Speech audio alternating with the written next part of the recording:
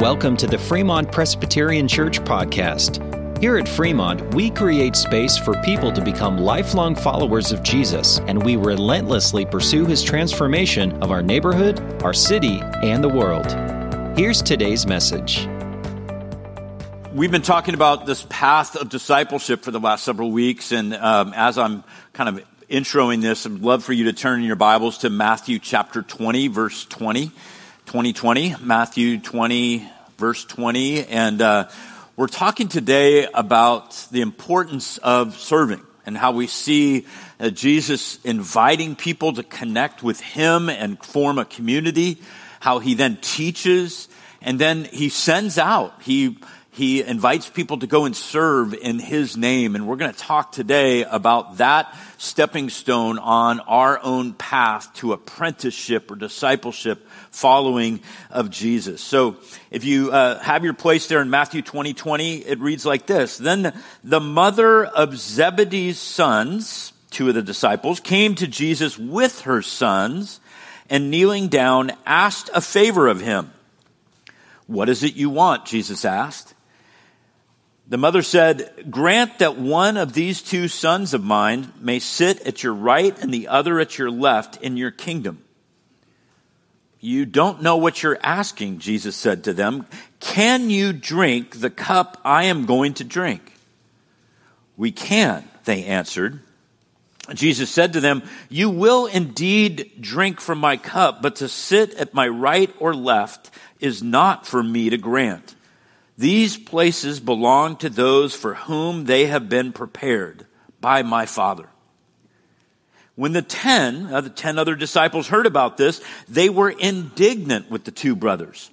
Jesus called them together and said, "You know that the rulers of the Gentiles lord it over them, and their high officials exercise authority over them. Not so with you. Instead, whoever wants to become great among you must be your servant, and whoever wants to be first must be your slave. Just as the Son of Man did not come to be served, but to serve, and to give His life as a ransom for many." This is the word of the Lord, and thanks be to God. When I was 10 years old, I had a plan to run away. And there's a picture. Well, let me describe it to you. I lived within walking distance of a park called View Ridge Park, and I spent a lot of time there with soccer practices and the playground. There was a little wading pool, and there's something there called the field house, which is a really fancy term for the public restrooms. And there were hedges around the field house, and that's where I was going to run away to. I had it planned out. There was a little overhang. I was going to live behind the hedges and keep out of the Seattle rain, and live there at the field house. And I thought to myself, I was 10 years old, pretty smart. There were restroom facilities for me available all the time. I had a wading pool and a playground all to myself. Why was I wanting to run away? Well, my mom kept a note. I don't have it with me, but I was frustrated at age 10 that I had to do things like wash the dishes and put away the dishes, dry the dishes, take out the garbage. And we were one of those Northwest Seattle families that composted before. Oh, there it is. There's the field house. There it is at View Ridge Park. So the little hedges there have changed. They've improved the landscaping a little bit, but I was going to live behind that front row of hedges. Anyway, but we were one of those families that I had a whole bunch of jobs that I needed to do, and my family found this note that I wrote, and it read like this. My mom has showed it to me a couple of times. "I am not your servant. If how I am being treated does not change, I may run away." That was a strong threat right there from age 10. I may run away. So you can imagine if I had been 10 years old and sitting in a church and somebody read the passage that I just read, I don't know how Jesus' words would have sat with me. What does it mean that I've got to be a servant to people? And so I think 10-year-olds that have to wash the dishes and take out the compost and the trash may not sit well with the idea of being a servant of all. But let's look at this passage a little bit more closely. In the passage, you've got to love moms, right? This could be a great Mother's Day sermon. The mom comes to Jesus. I never noticed this until I read it the second time. I should have maybe paid attention. You notice that she's got two sons. She just wants one of them to get the position. It's like, hey, I don't care. One of them, just one of them, just one of them. I don't know if she's got a favorite or what, but she wants the best for her kids. She wants some sort of position and authority in Jesus' kingdom, and she wants one of her two kids to have one. And sitting on the right and the left is a symbolic of power and authority and position in the kingdom. If you have a king in the center, those that are to the sides are those that have position and authority. And that's what James and John's mom wants. And basically she's saying, grant me these wishes, she's saying. She's as if Jesus exists as some sort of genie that like you come to and you just ask for wishes. And this reminds me, I've watched this comedian named James Acaster. He's a British guy and he's got a weird sense of humor, but he points out that whenever somebody's presented with this hypothetical about if you were given 3 wishes, what would you wish for? He always says, most people say what? What do you wish for with your first wish? Infinite wishes, right? Well, James Acaster says, better yet, infinite genies. So there's something to think about. But Jesus is not a genie, right? So Jesus is not a genie that we come to get our wishes granted. And yet, and let's be honest for a second, how many of you have wished for something from God, prayed for something from God, and then been very glad that you did not get it? Jesus is not a genie that we come to just get our wishes granted. He's so much more, so much more. So, what Jesus answers is a strange answer, though. He starts talking about a cup. Starts talking about a cup. And the cup that Jesus spoke of was a metaphor for his suffering. And you may remember that in the Garden of Gethsemane, before he goes to the cross, what does he pray to the Father? Take this cup from me, yet not as I will, but your will be done. This cup symbolized the suffering that Jesus was going to go through. And Jesus is telling his followers, by the way, you too will drink of this cup. You too will suffer. And I think that all of us need to understand that the hard news about following Jesus is that the way of Jesus is one that involves suffering. It is humbling to us. Whether it's physical or social, emotional, we can be guaranteed that the way of Jesus isn't always up and to the right, but it also involves going down. It involves going through suffering and clinging to God in the midst of that suffering. Now, somehow this word gets to the other 10 disciples that the mom asked for it, but somehow the brothers get blamed for it. And it says the 10 were indignant with the other 2 about this request. Now, put yourself in the position of the 10 for a moment.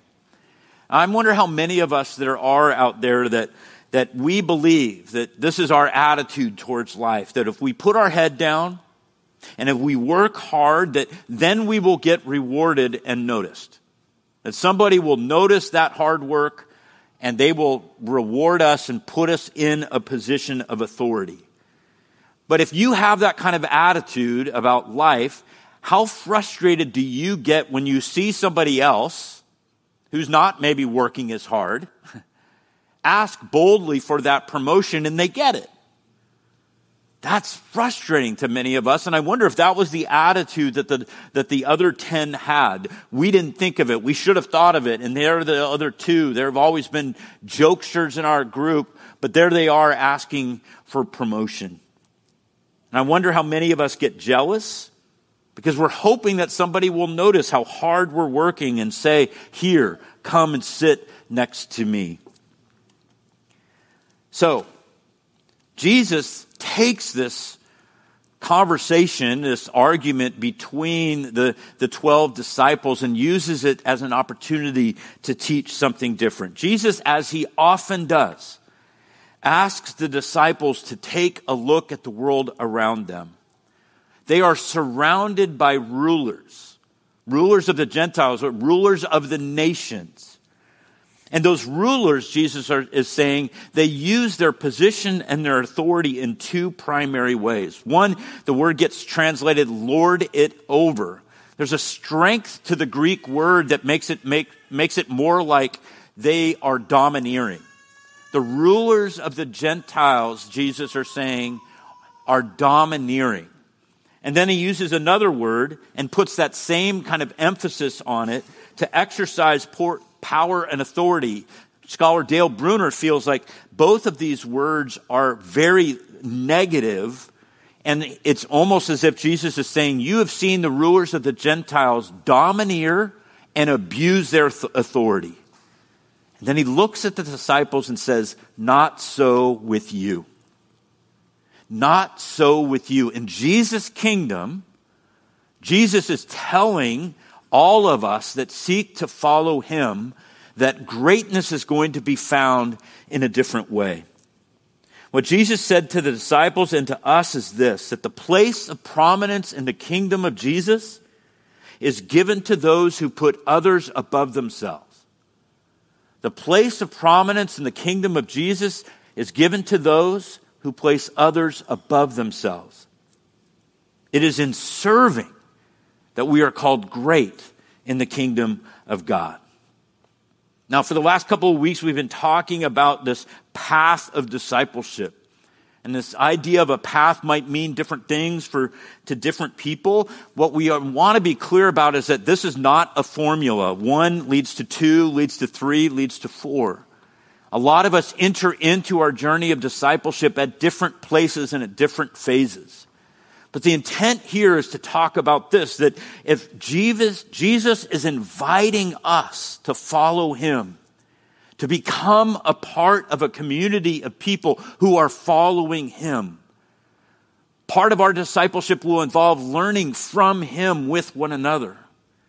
And it is a natural thing for us to expect that as we mature and grow and deepen our relationship with Christ, that we become changed so that we are looking how we can serve one another and not just serve ourselves in our own interests. So, what's clear from the Gospels is that Jesus intended his disciples and followers to do something with their apprenticeship to him. We are expected to do something with our apprenticeship to him. Early in his training of them, Jesus sent his disciples out to heal, to preach, and to cast out evil. And when Jesus speaks about this serving, he chooses a very interesting word. The word that he chooses is diakonia. We get the word deacon. Our deacons are those that have been called and elected among us to serve and to give compassion and care and lead us as a church in that care and compassion to our church community and the community at large. This diakonia word has a connotation of table service. In Luke 22, this is how Jesus speaks of it. Who is greater, the one who is at the table or the one who serves? Is it not the one who is at the table? But I am among you as one who serves, diakonia. So Jesus' followers would have seen daily this example of people sitting at a table being seen as having greater honor, while those that serve them had lesser honor. Any of us that went out to any sort of restaurant and sat at a table over the last several days, you have been given a place of honor as you sit, and servers come to serve you. But Jesus is flipping the idea of kingdom and say, do not seek that place of honor. Instead, seek to be the kind of person that serves, that gives as those that are there to serve you as you sit at a table. Have that attitude and mindset among you, that you are there, have been called by God to serve. So I think that one of the things that I'm trying to say is this, is that Jesus is calling upon us that as we grow and we learn from him, we should reach a place where we begin to look for ways to serve other people. Now, regardless of the perceived status of the serving, we ignore that. We don't think about things like that's beneath me. That's for others to do. Somebody else surely will do that.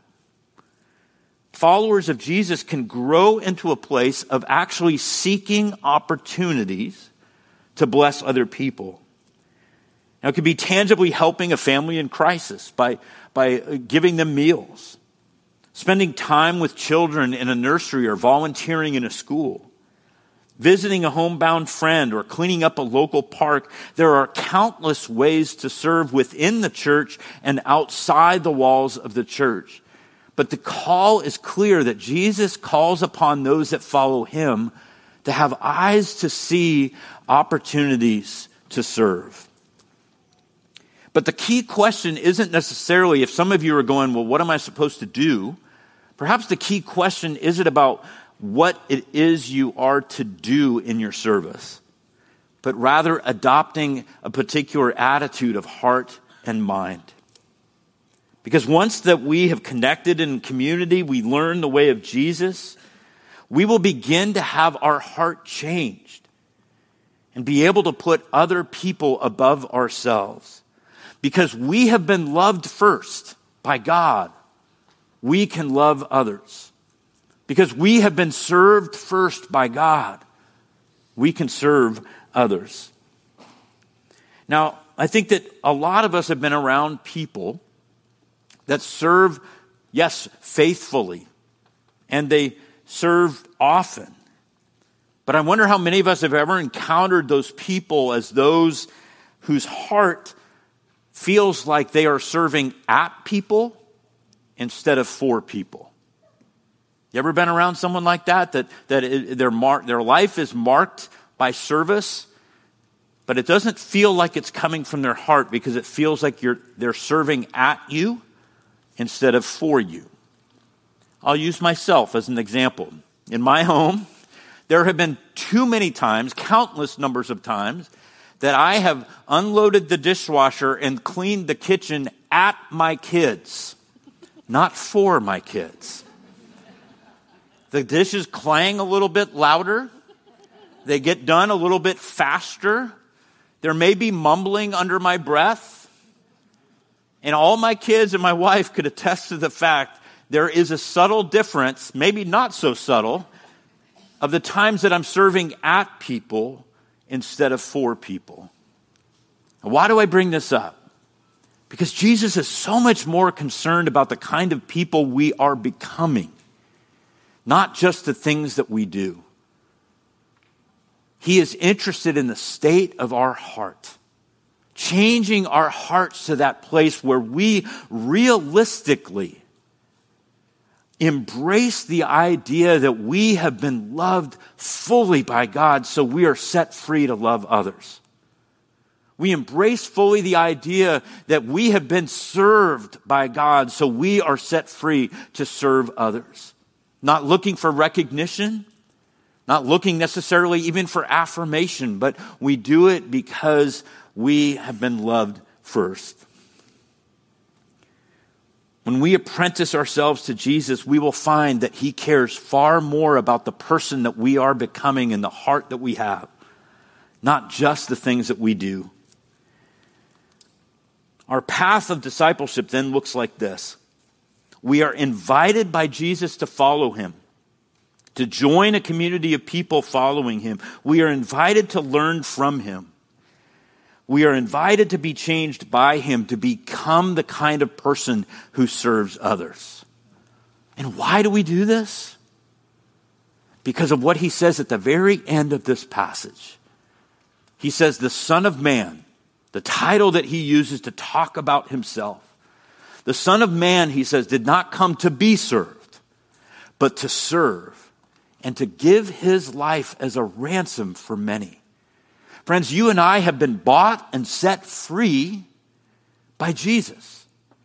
He gave his very life so that you and I might have life and eternal life forever.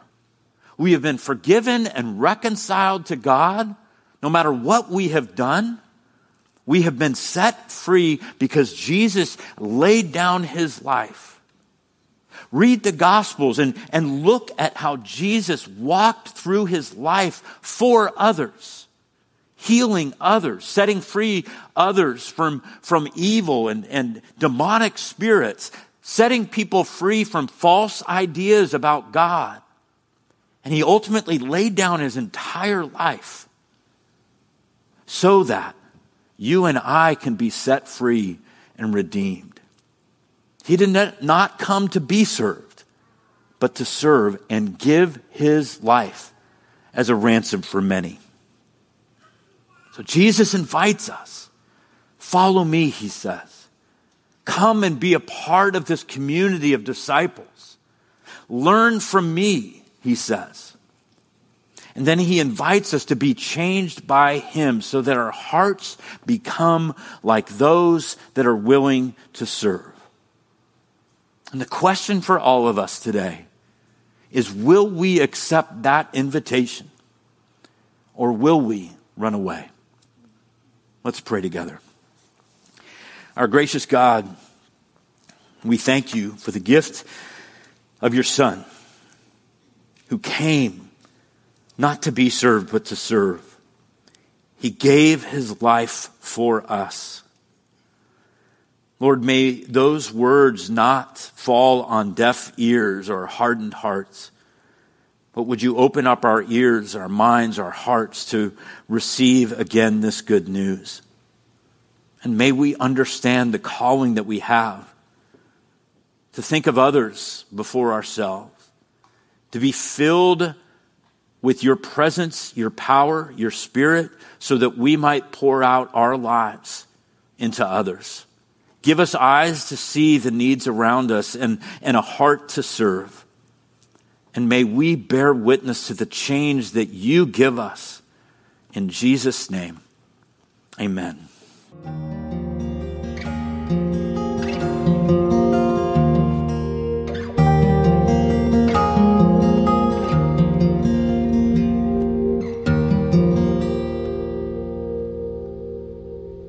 You've heard over the last couple of weeks, we've been talking about entering into a season of prayer, listening to the voice of God. Speak, Lord, for we, your people, are listening.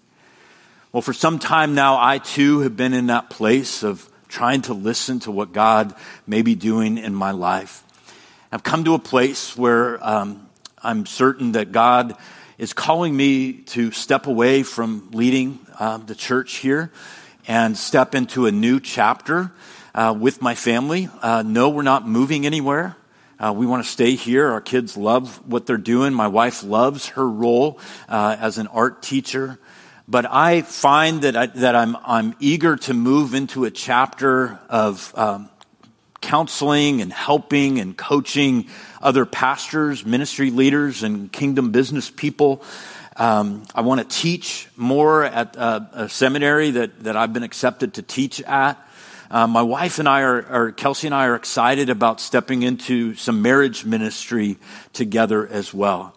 I don't know exactly right now what it will all look like, but the session met last Thursday night and determined that it would be good for me to tell you this. I'm with you until the end of December. We get to celebrate one more Christmas together, and I'm looking forward to us celebrating that glorious day with it. I'm not, the other thing I'm not doing, I'm not going to another church. I feel like it's time for me to take a break from church leadership for a season. I don't know if God will call me back at some point.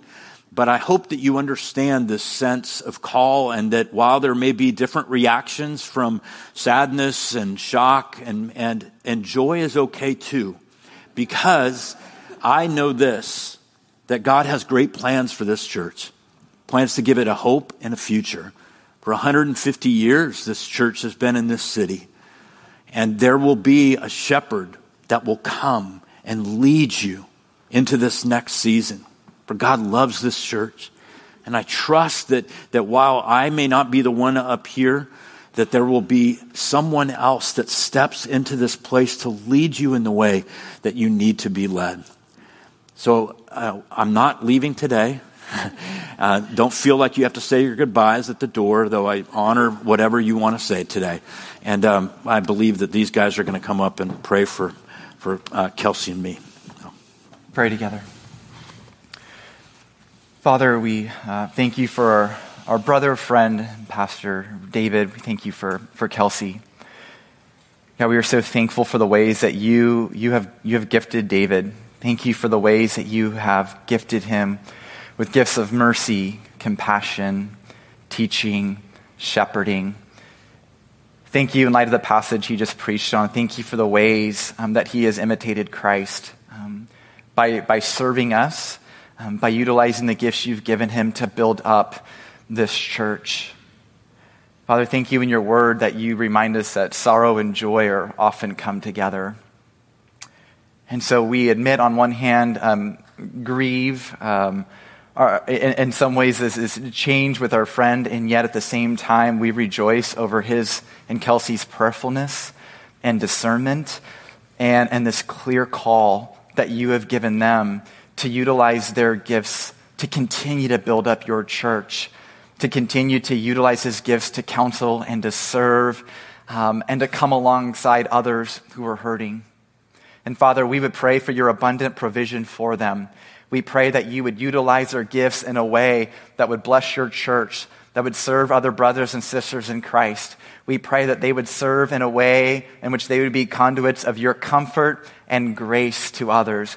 God, we pray that you would put them and give them opportunities in which their gifts can be maximized so your name is hallowed here in Sacramento and to the ends of the earth. God, we also pray for our Fremont family. We pray for this church. We give you thanks, Father, as David mentioned, that you have sustained us by your grace for 150 years. We are so grateful that Christ is a faithful head of the church. We are thankful that you care for this church more than we do.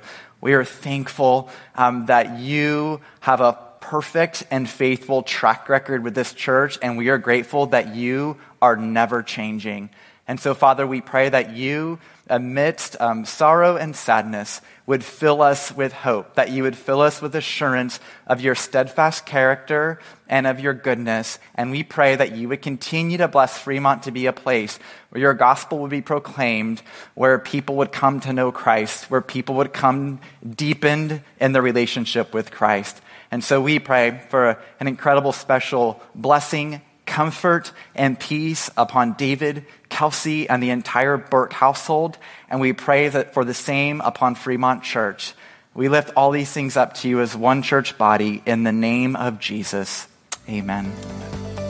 You've been listening to the Fremont Presbyterian Church podcast. For more information about our church, visit fremontpres.org. We'd love for you to join us on Sunday mornings. Our service times are 9 a.m. in the sanctuary for classic worship and 10:30 a.m. in the Community Life Center for modern worship.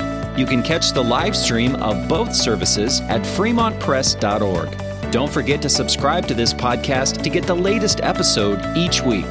Thanks for listening.